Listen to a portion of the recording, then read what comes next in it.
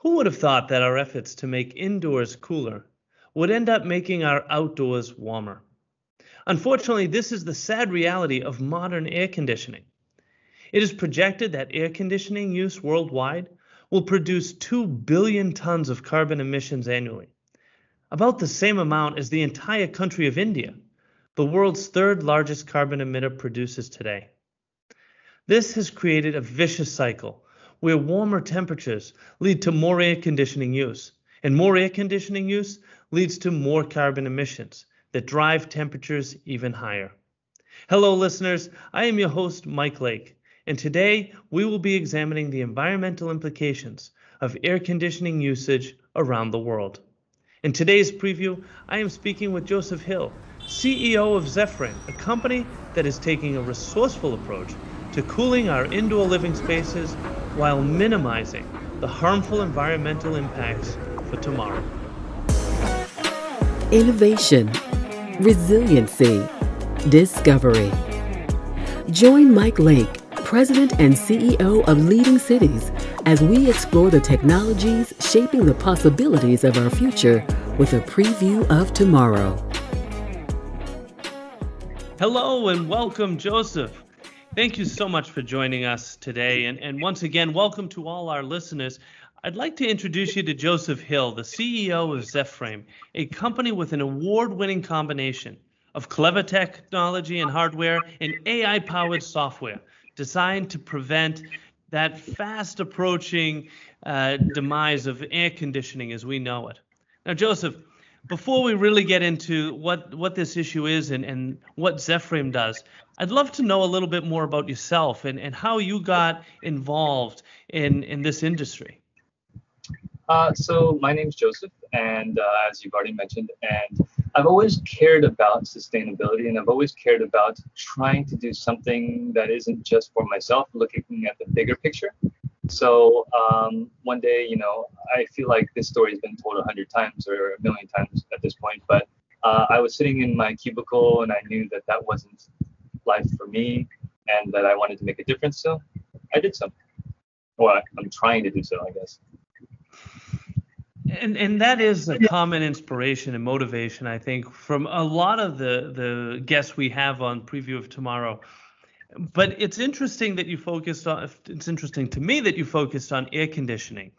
I mean, there's no doubt that air conditioning is a real issue, a real challenge, not the least of which is the fact that it's creating its own kind of perpetual issue of, the more it gets warmer outside, the more we turn on our air condition, the more CO2 emissions those air conditioning units are emitting, which makes the climate even warmer, and the need for more air conditioning.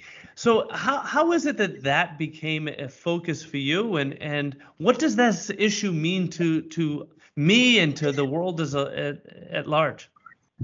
Well, I think some people might call me brave for trying to tackle this issue. Some might call me foolish.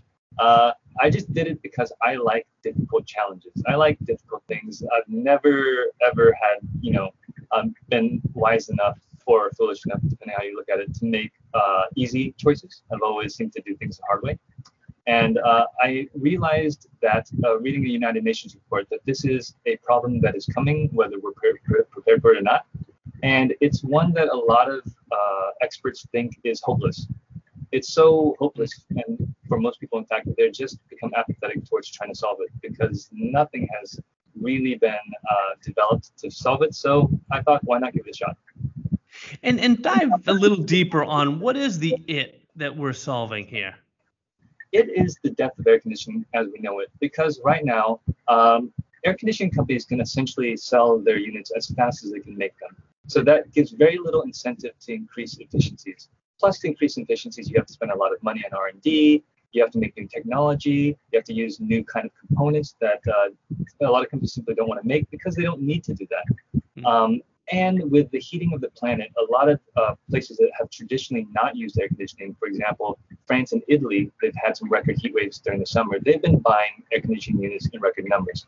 But developing countries, especially namely Indonesia, which is wild, Brazil, India, and China are buying these units at record numbers, and there will be so many by 2050 that even if we put all the power that we have in the world towards air conditioning, it won't be enough, and it will just lead to this vicious feedback loop that is already happening that you mentioned. But imagine that times like 2 or 3, because there'll be that many more units in the world. And when you talk about the other countries and their use of air conditioning, here in the U.S., we're famous, I think, or infamous perhaps, for our use of air conditioning.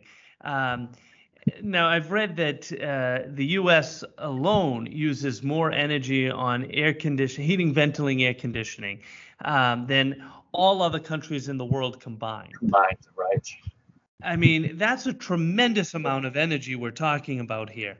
So can you give us some sense as to how much energy are we talking about, and how much energy can we be saving with new technologies? Well, I mean, right now, worldwide, HVAC, especially air conditioning, uses about up to 30% peak electricity. And that's just insane if you think about it. And you mentioned that the United States uses more than the rest of the world combined, and that's true. But I feel like since the United States is the leading user of air conditioning, they are the ones that actually should be developing more efficient technologies and letting that trickle down to other countries and other markets. But the other markets that are buying these older technologies that are just widely available, that's where we need to really focus on, because they are buying the units. They're not having to upgrade their units. So it's a really big issue, but it's multifaceted. It's not as simple as we think it is. So I'll tell you just a little personal story. My wife and I recently bought a home, and it has since been converted long before we owned it. But it was built with sleeping porches. It's something I hadn't even heard of. But this idea that when it would get too warm inside the house, you'd drag your mattress out onto the porch and sleep outside. Yeah. What has happened to kind of those low or no energy solutions to cooling ourselves off in those warm summer days? That's interesting that you mentioned that, because most people don't remember a time when we used to do this. And I'm actually almost 40, but I don't look it. And I actually grew up when we didn't really rely on air conditioning that much. I grew up in the southern part of the U.S. And in the southern part of the U.S., a long time ago, they used to make wraparound porches. Basically what you were saying, where you could take out your mattress, because if you had a porch that went all the way around your house, at any time you could shield yourself from the sun. And since the house was essentially a square, you could have always a corridor of air by just opening up 2 windows on either side of the building at the same time, right? So that whatever side of the porch you were on, you could get an airflow through the house itself. But these days, we don't open our windows because of a fear of, security, and because the houses aren't designed to have crossflow anymore. So things like transom windows, which most people probably have no idea what they are. They're windows that are above the little window, yeah, that are opened at an angle to exhaust heat. And because heat rises, it's a very intelligent solution to put a transom window above a door.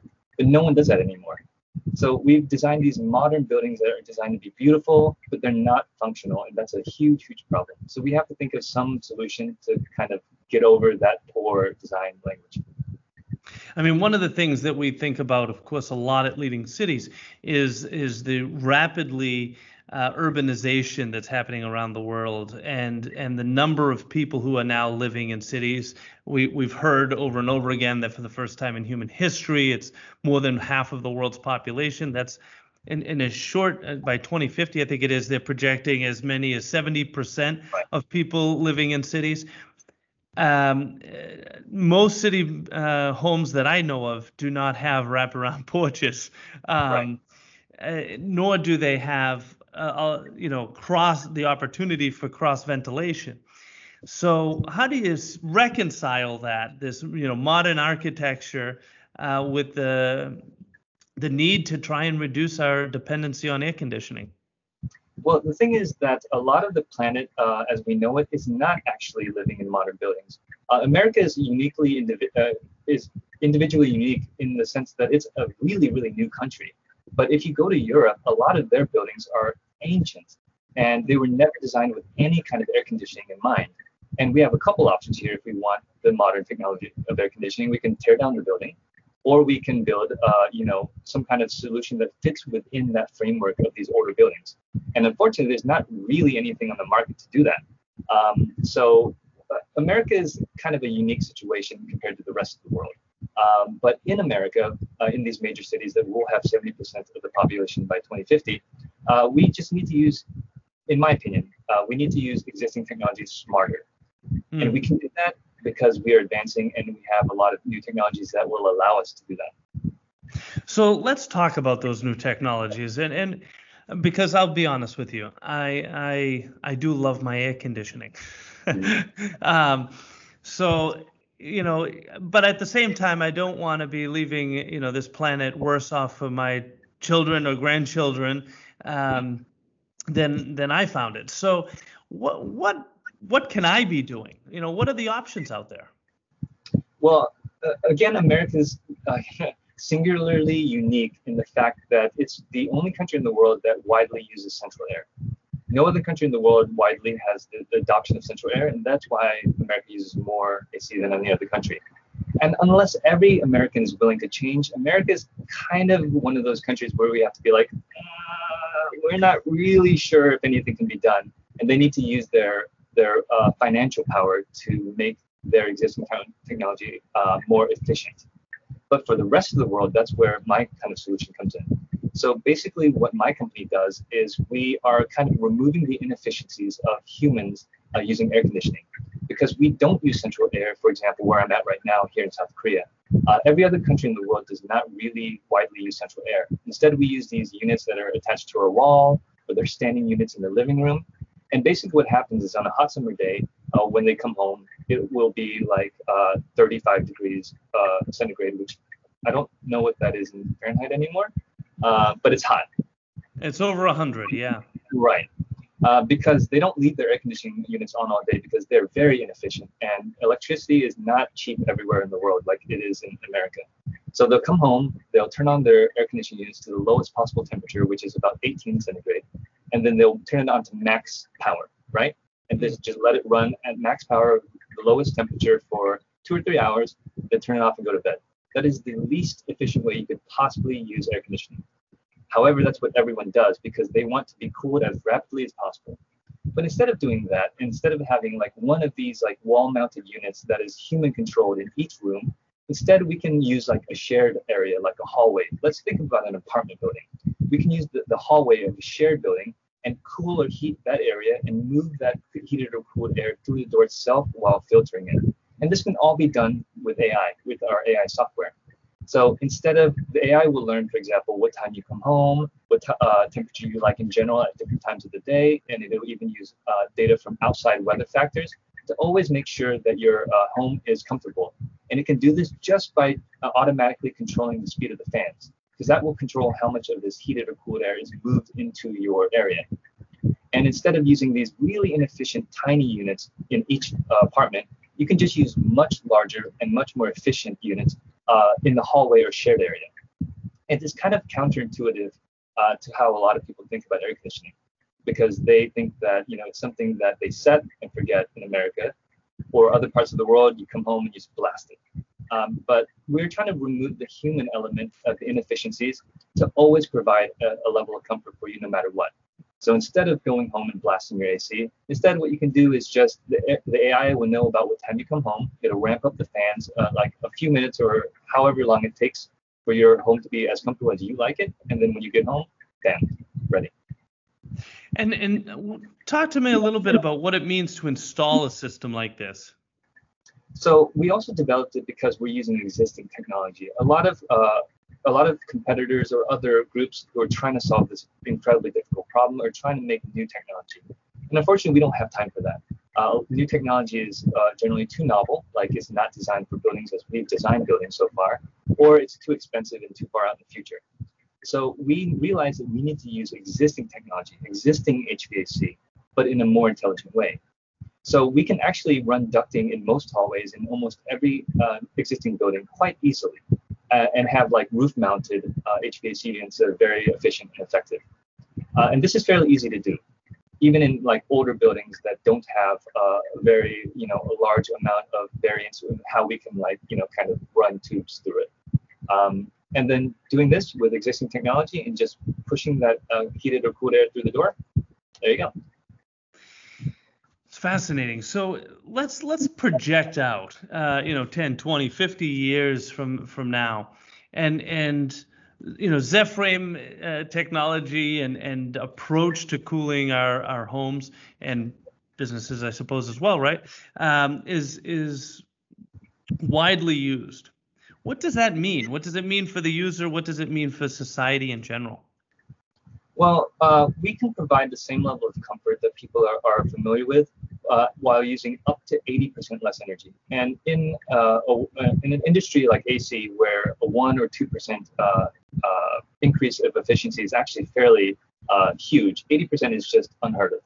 So we would be able to save incredible amounts of electricity by just using AC in a different way and letting AI do it instead of human inefficiencies. So there alone, we would just save incredible amounts of electricity. But it would also kind of remove the worry that we have about heating and cooling, right? So when you are on your way home, and this is a very human element, and you think, I don't want to go home. It's going to be so hot. I'm going to sweat for a while. All of this will be automated, right? And this is kind of the beauty of living in the modern world, where AI and automation is starting to take over a lot of things that we used to have to do ourselves. And I think it will be more seamless, and it will become more of like a background thing instead of like something that we have to really care about. Because like right now with the historic heat wave that you're having in the States, a lot of homes are actually, some of them are remotely being, their thermostats are remotely being increased. Like, I don't know if you've read about this in the news. Yeah. But we won't have to worry about these kind of things because we will not use a lot of energy, and it would just always be the way we want it through AI. Wow. Well, Joseph, this is such an issue. I mean, being here in the U.S., as you've mentioned, we have a unique perspective on AC usage. But it was such an eye opener for me to think about the global impact of the energy and energy consumption, as well as CO2 emissions created by air conditioning units. So, for you, I want to just thank you for your time today and for taking the effort and interest in this topic, because clearly we need a more efficient approach to cooling ourselves off and living comfortably, whether it's in the U.S. or anywhere else in the world. And the impact you will have is tremendous and will be felt by future generations. So thank you for what you do. Well, thank you for having me today. Of course. Now, one last question for you. If anybody wants to learn more or be in touch, what's the best way for them to do so? Send me an email personally. It's joseph@zframe.com. And I don't know if you'll link it in the video, but you can reach me at any time. I'd love to answer your questions if you have any. I'm always even open for collaborations, partnerships, anything. I just want to save air conditioning and, save the planet at the same time. Great. Well, thank you so much. You're welcome. Thank you. And thank you for tuning in to this episode of Preview of Tomorrow. Listeners like you are essential to advancing our efforts to drive resiliency and sustainability for all. I ask that you give us a rating on Apple Podcasts or whichever streaming platform you prefer.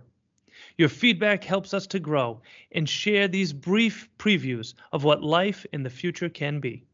In addition to thanking our guest today, I want to thank Peter Roy and Demetria Bridges for making this podcast possible. If you enjoyed this episode, please subscribe and encourage others to also join us each week in previewing the possibilities of tomorrow. Preview of Tomorrow is brought to you by Leading Cities, a global nonprofit driving resilience and sustainability for all by unleashing the potential of the world's cities. Join them at leadingcities.org.